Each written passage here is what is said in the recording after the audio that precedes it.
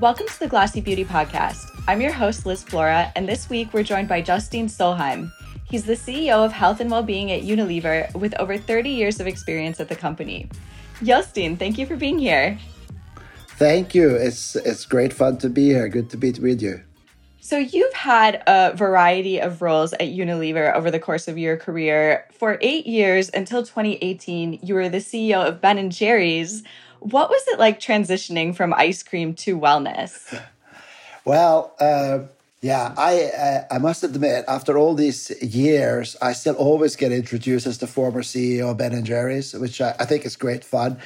It's an interesting transition. I do think ice cream brings a lot of joy, brings a lot of mental health. It's a great supporter in so many ways.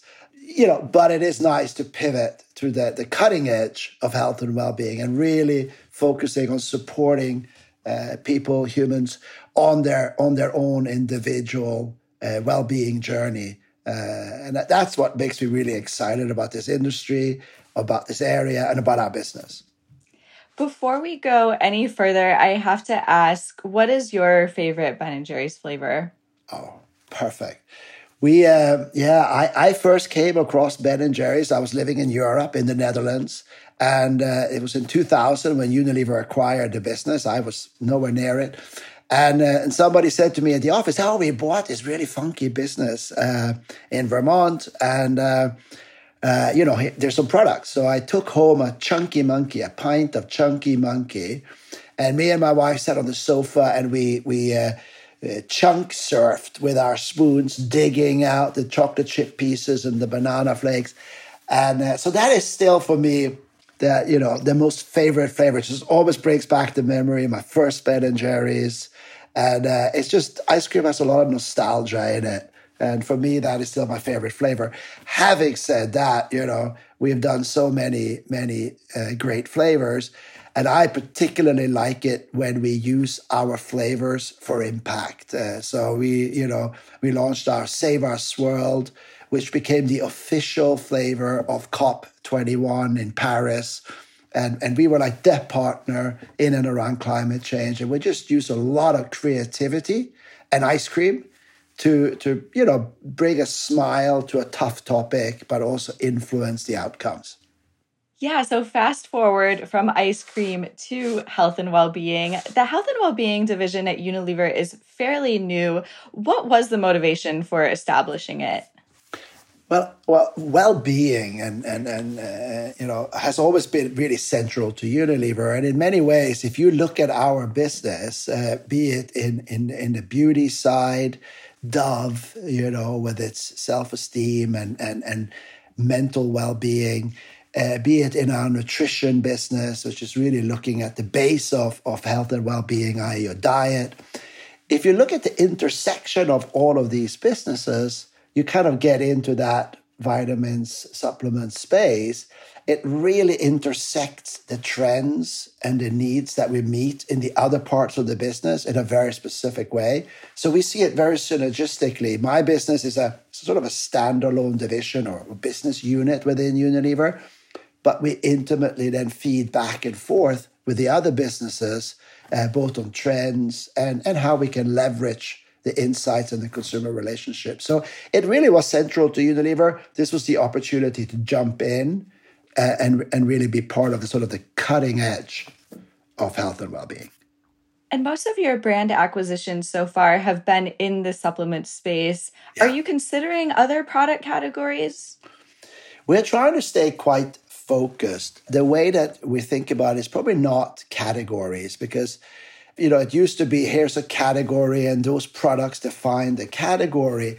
Whilst, health and well-being is more of a lifestyle. We are here to support people on their health lifestyle and how they incorporate that.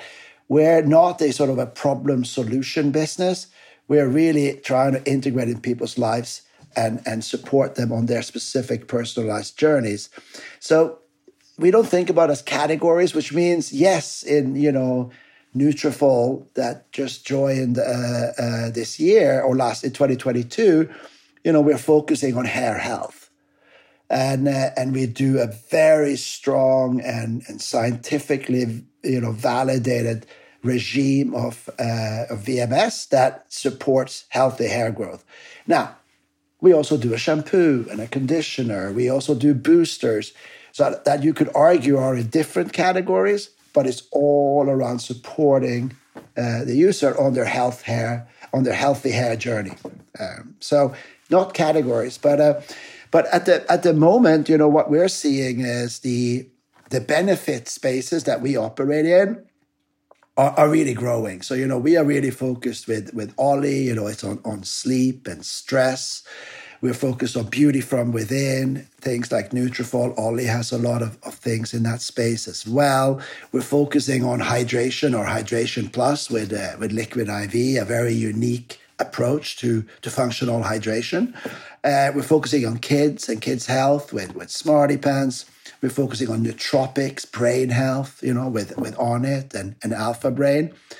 And if I was going to look beyond these spaces, the whole territory of women's health it's a huge area of interest for us, and we're expanding within that space from our current portfolio. But that's also an area where we're looking to expand more aggressively.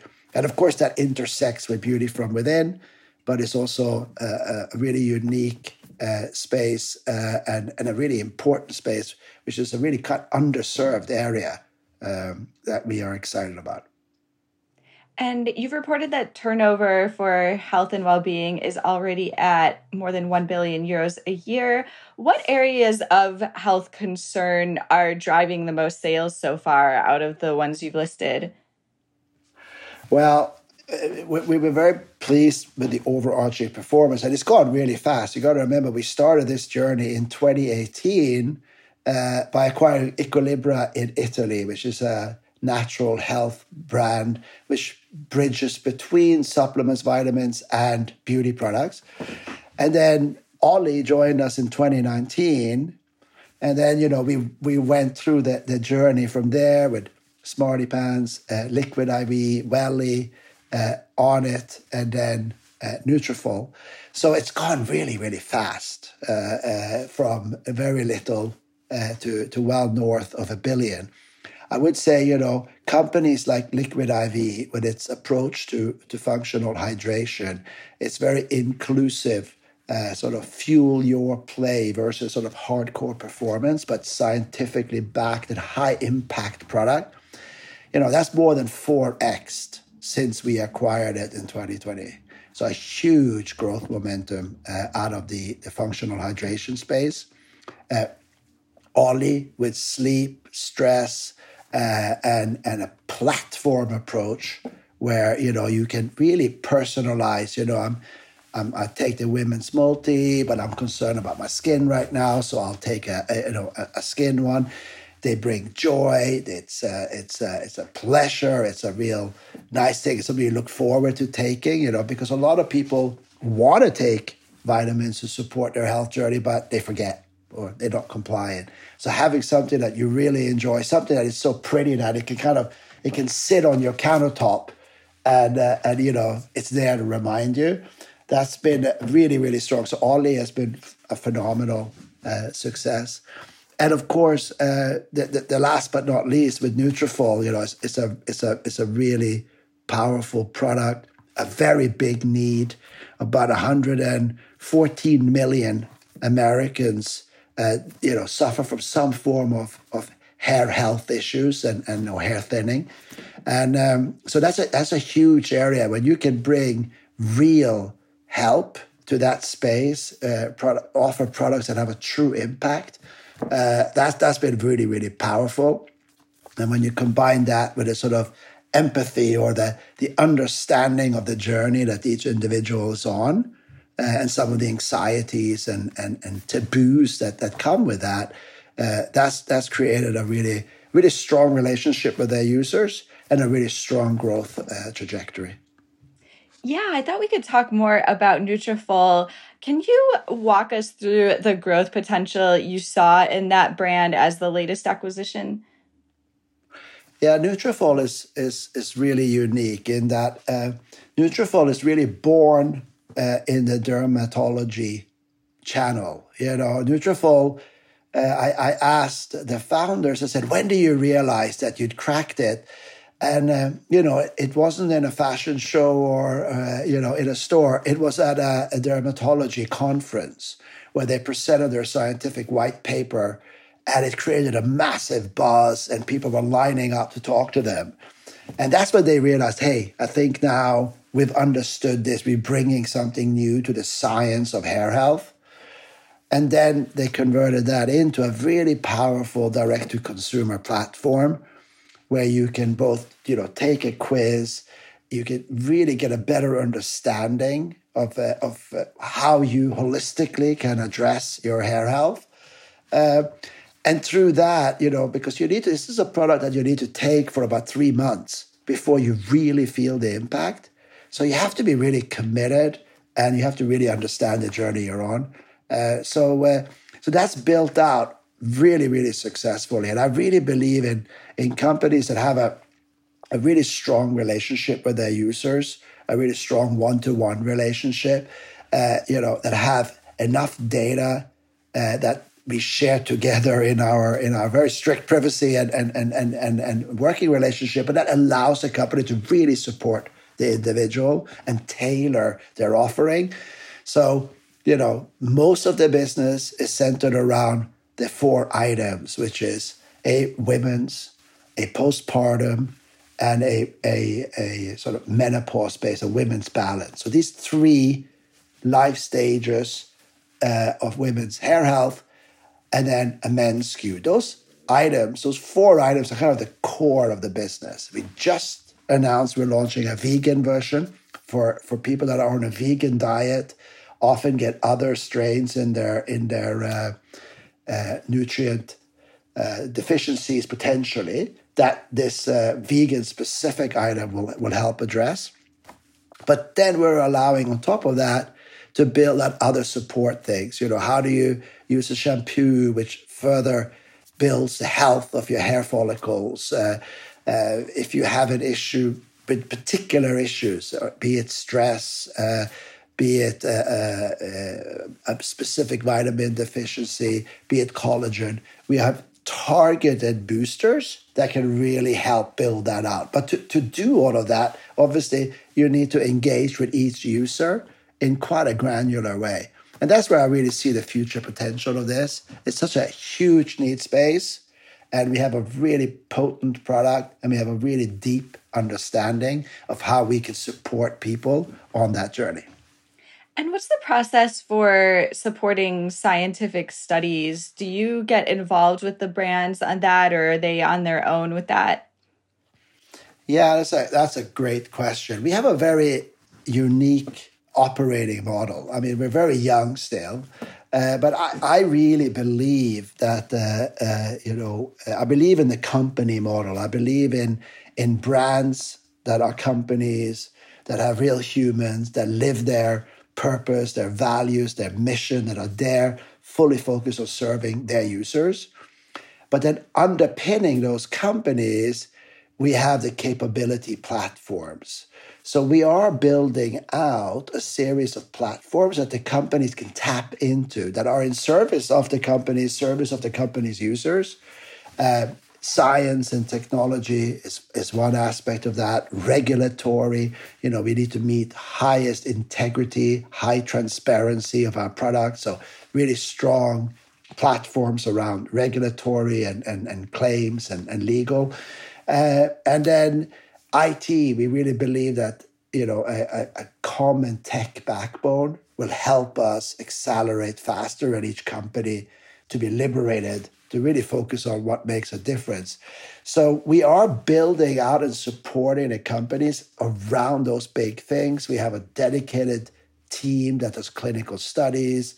We have a different aspect of the big pillars of science that we want to try to address together. But it's very fluid. It's very fluid between the companies. It's a very collaborative model.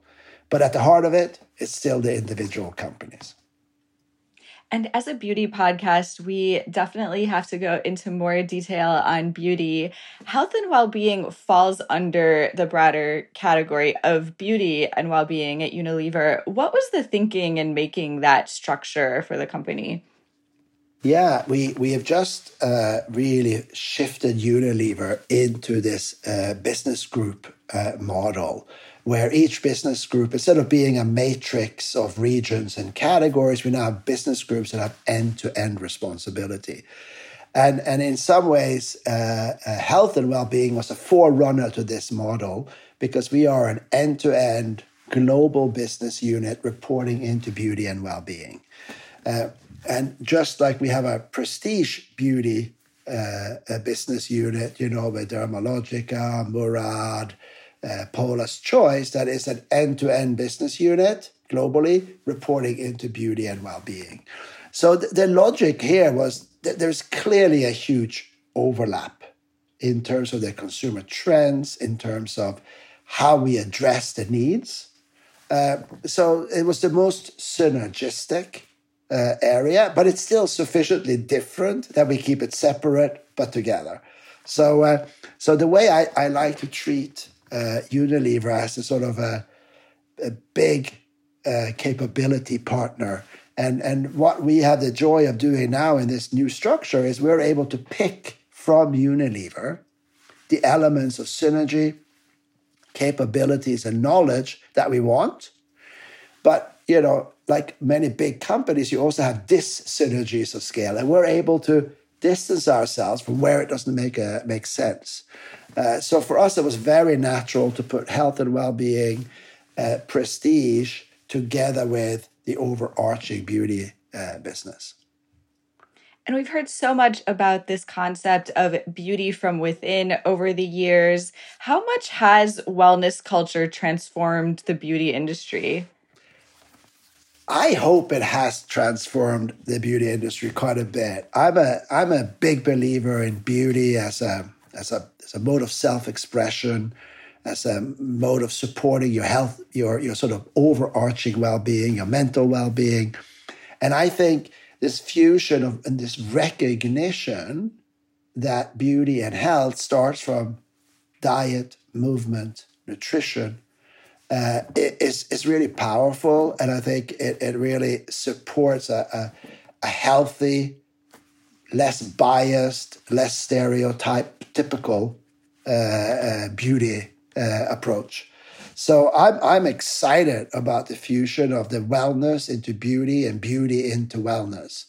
I think if you look at our business like a Liquid IV, you will see a lot of the approaches of beauty marketing in Liquid IV. It's very approachable. It's very much about a lifestyle. It's very much about expressing yourself. It's very much about addressing your own needs.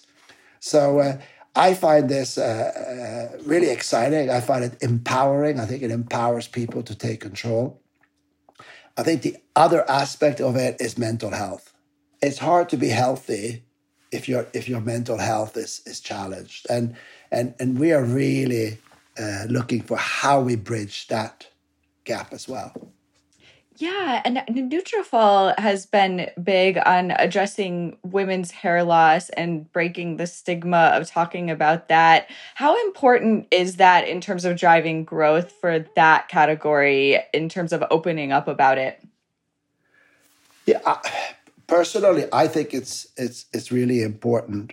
I also think you have to be very sensitive. When you want to address taboos, you have to be very sensitive and really understand your rights to speak, your perspective, how it's perceived by others.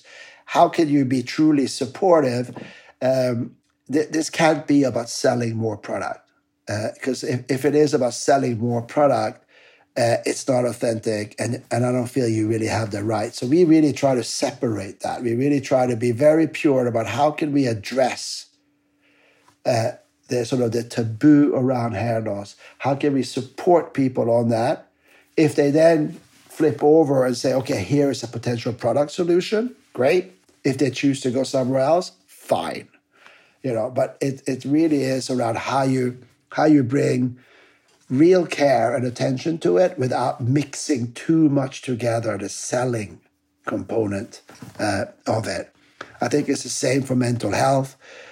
Olly is really embracing mental health as their mission, and that starts at the company about, radically prioritizing mental health at the workplace to see how that drives performance and growth of the company, and then taking those practices to the community and partnering with different partners to see how we can build out mental health support for our core users. And that's really challenging because that's a whole new territory and a very hot territory at the moment. Yeah, and then obviously you have such experience with corporate social responsibility initiatives from Ben & Jerry's. Are you taking some of those experiences over to the way you're running this division? Yeah, absolutely. It's for us, being authentic and purpose-led really drives performance. I always say that the P in purpose is performance. When you're coming in to work to be part of solving bigger issues in society, the level of motivation, engagement is just off the map. That's what I saw at Ben & Jerry's, what I learned at Ben & Jerry's. And hence the two things, performing and driving social impact, really work well together. Now, again, if you want to do purpose right, you cannot mix hard selling into achieving those goals. They have to be appropriately separated, but they are connected in how we achieve our goals. So Olly is really looking at mental health and their impact on mental health, has partnered with everything from the JED Foundation to Walmart. We've done a huge program with Walmart to bring awareness around the youth suicide hotline and other supports that are available. Liquid IV has a massive, both a sort of a giveaway program, so they give away millions of products to first responders, to areas that are hit by natural disasters, etc., to really support rehydration, at the sort of cutting edge where it's medically needed, but also looking at water security. All communities are centered around access to clean drinking water. So that's a very natural territory for Liquid IV to focus on how they can have their impact in a sort of a total net zero logic. So each company in our portfolio is really looking at what is their purpose, what's their mission, how do they have an impact not just on their users, but the community that their users live in and in the planet that we all share. So it's very integral to how we think about it. And you talked about nootropics. What do you think is driving so much buzz around that area these days? Is mental health part of that, or what do you think is driving the trend? It's a great question. I think, first of all, for us, what I'm seeing, I'm using the products, it works. So it really helps. It helps to bring focus to calmness. So it really does support you on that in a really tangible way. And like I'm a big Onnit Alpha Brain user, and it really helps me focus. Totally different from coffee and other sort of stimulants. It's a real focus driver. So that's a big part of it. I do think, though, that the focus in and around mental health, the focus around how we feel, the focus around ADHD and other things that can get in people's ways, which is kind of, it's not just that, I'm not able to concentrate. There are things going on, and we're getting much more conscious around that. And I think that means that people are much more open to look for solutions, for things that can support them and help them on their own individual journeys. So I do think they are related. I think there's increasing sensitivity around understanding our mental well-being, our abilities to focus, and how we use our brain. Was kind of like that was something, if you weren't sick, you were supposed to be fine, And I think now we moved beyond that, and there's a clear role for tools that help people on those journeys. And that kind of leads me to thinking about your plans for international expansion. Obviously, globally, there's such a digital attention economy with everyone in the world using smartphones constantly. Do you think the trends that you're seeing in the US market are similar to other global markets that you're looking at, or what are the different health concerns in each market? That's a great question. I think our fundamental baseline concept of health does vary by culture. Each culture brings its own history, its own philosophy, its own diets, its own rituals. So that part, that context, you do have to understand as you expand. But obviously, the human body kind of functions in the same way, and the needs and the pain points are extremely similar across the world. If I look at in our area, hair health is a shared concern across the globe. The level of, willingness to discuss it varies by culture. I think in America, within the African American community, much more openness to discuss hair health and all the aspects of hair health. In China, again, much more openness of discussion around hair and hair health. Versus maybe in the US and some places in Europe. So there's differences, but that's a huge need state. It's global and should be addressed. Hydration, of course, is the fundamental underlying driver of our performance. It's large across the world. So we really see that as a big opportunity.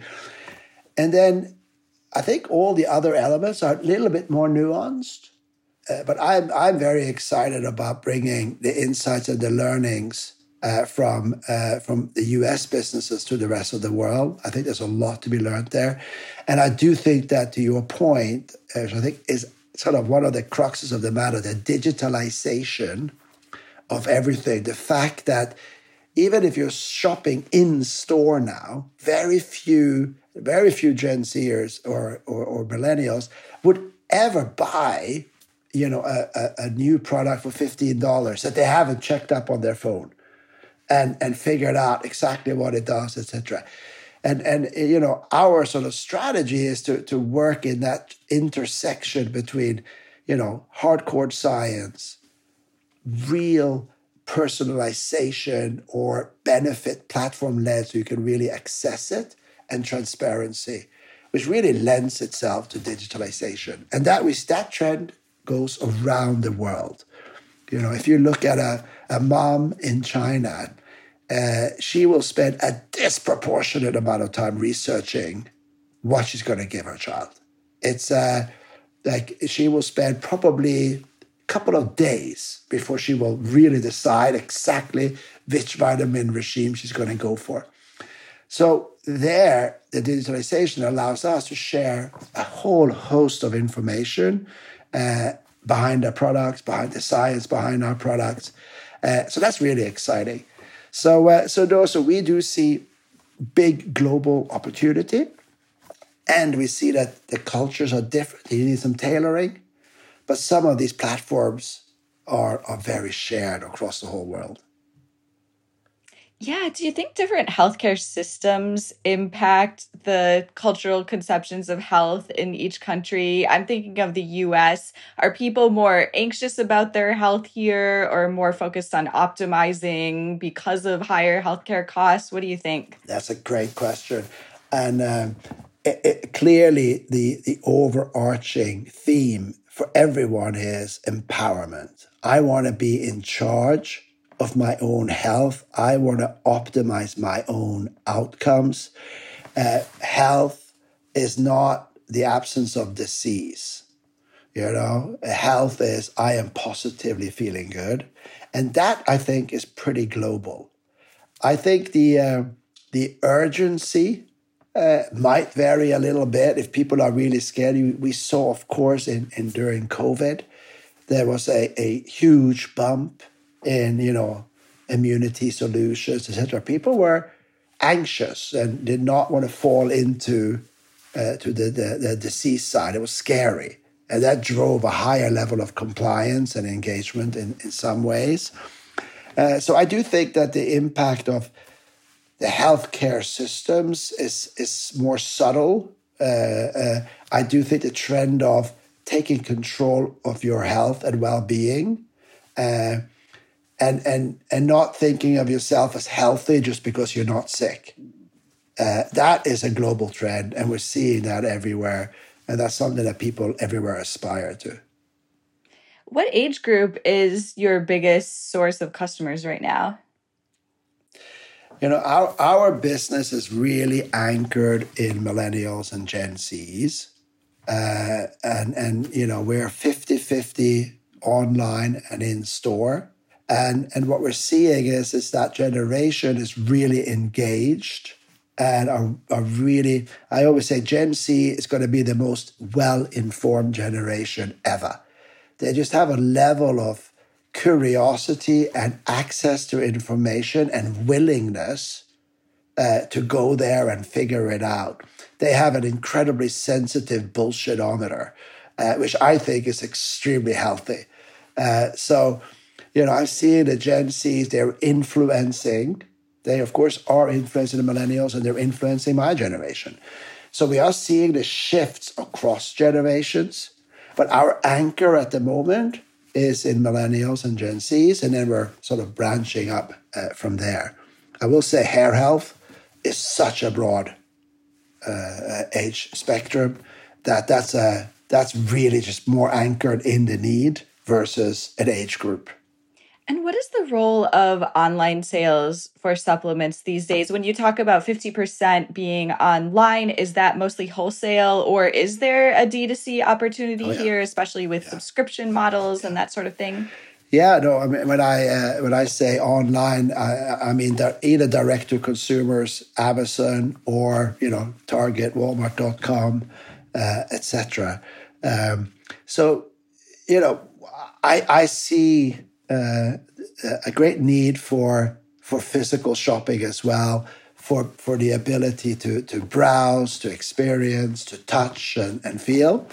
I see that increasingly in our category where we are selling, products that are maybe more complex to understand, that people do that with their phone in their hand and they're figuring it out and they're getting informed. So I think the sort of explosion in online is just allow us to share a lot more information really efficiently with the buyer. And in a complex category, in a category backed by different types of science and, where you're trying to really figure out what it is that you need, I think that's a benefit. It doesn't mean that in-store is not important. It is. But I think it's a benefit for VMS to have that direct relationship with that ability to engage and meet the user at the level of granularity that they want to go to. So looking ahead to the future of this division, you've been acquiring about 1 to 2 brands a year. Is that kind of the pace you're looking at going forward? Yeah, we're definitely looking to expand further, both organically and through acquisitions. We have a very, very strong organic growth with the business that we have. We have very strong performances. To acquire one company, we typically engage with about 60. So it's a very big funnel. We are constantly looking for people that do amazing and unique things, and there's a lot happening in our industry. So we are definitely looking to expand further. And what are the categories and health trends and concerns on your radar for future acquisitions? Yeah, when I'm looking at the science now, and where is the science making really big progress, which means that we can, really bring powerful benefits to consumers and users. The area of the microbiome is really exploding in our knowledge, learning, and understanding. Not just the gut microbiome, which is super powerful, but the face, arms, hair. It's a really interesting area of science, which I think there's a lot of really powerful products that we can bring into that space. I do think women's health is a very powerful space, and there's a lot of work going in to sort of supporting all the different life stages and addressing some of the taboos, again, in women's health that are not talked about, where we can really help and support. Beauty from within is we're getting a lot of learning. Collagen, of course, has been like the big. People are eating a lot of collagen, but there's a lot more to beauty from within, both hair, skin health, etc. That we really believe there's more potential there. And then I guess the area which we haven't looked at yet really is longevity, or I like to call it healthy years versus longevity. I mean, I don't think people necessarily want to live forever, but they want to live for as long as possible in a healthy state. And there's a lot of science going into that at the moment. And the question is, when can we have products that truly help and support and drive impact in that space? We haven't found that yet, but I'm sure it's out there. Yeah, we've seen more and more supplements hitting the market that are in that longevity space. Yeah. When do you think that will reach a point where those would be viable for the company? No, I think there's a lot of interesting things happening there. I think also, artificial intelligence is really helping us do diagnostics much faster and to drive some of these both sort of medical developments as well as the VMS developments.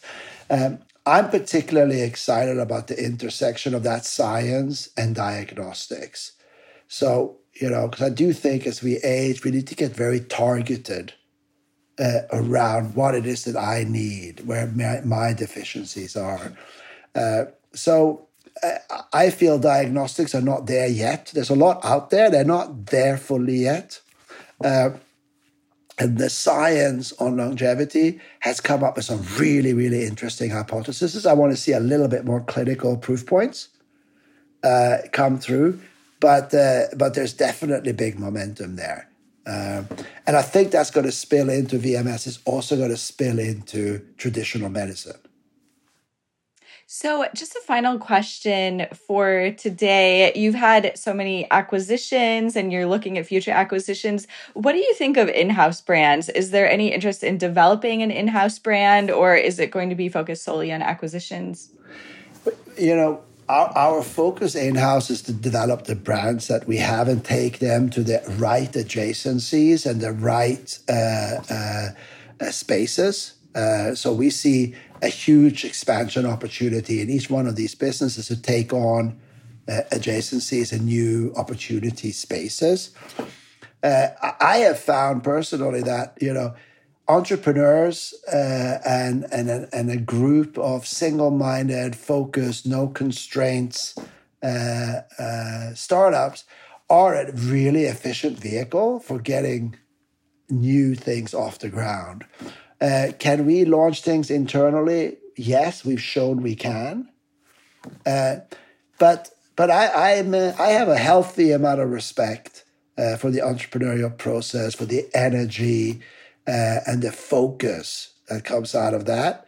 So I'm maybe not answering your question. I'd say I find the buying process is a very effective process for us, because that first phase is not necessarily what we're the best at and maybe others are better at. Once you get to a certain scale, then we can add a lot of value. Well, Jostein, thank you so much for taking the time to join us today. It's been great, and we look forward to seeing what's in store for your division in the coming year. Watch this space. Really nice to talk with you. Thanks for tuning into the Glossy Beauty Podcast. Our theme music is by Otis McDonald. Please don't forget to rate and review us on Apple Podcasts or wherever you're listening. See you next week.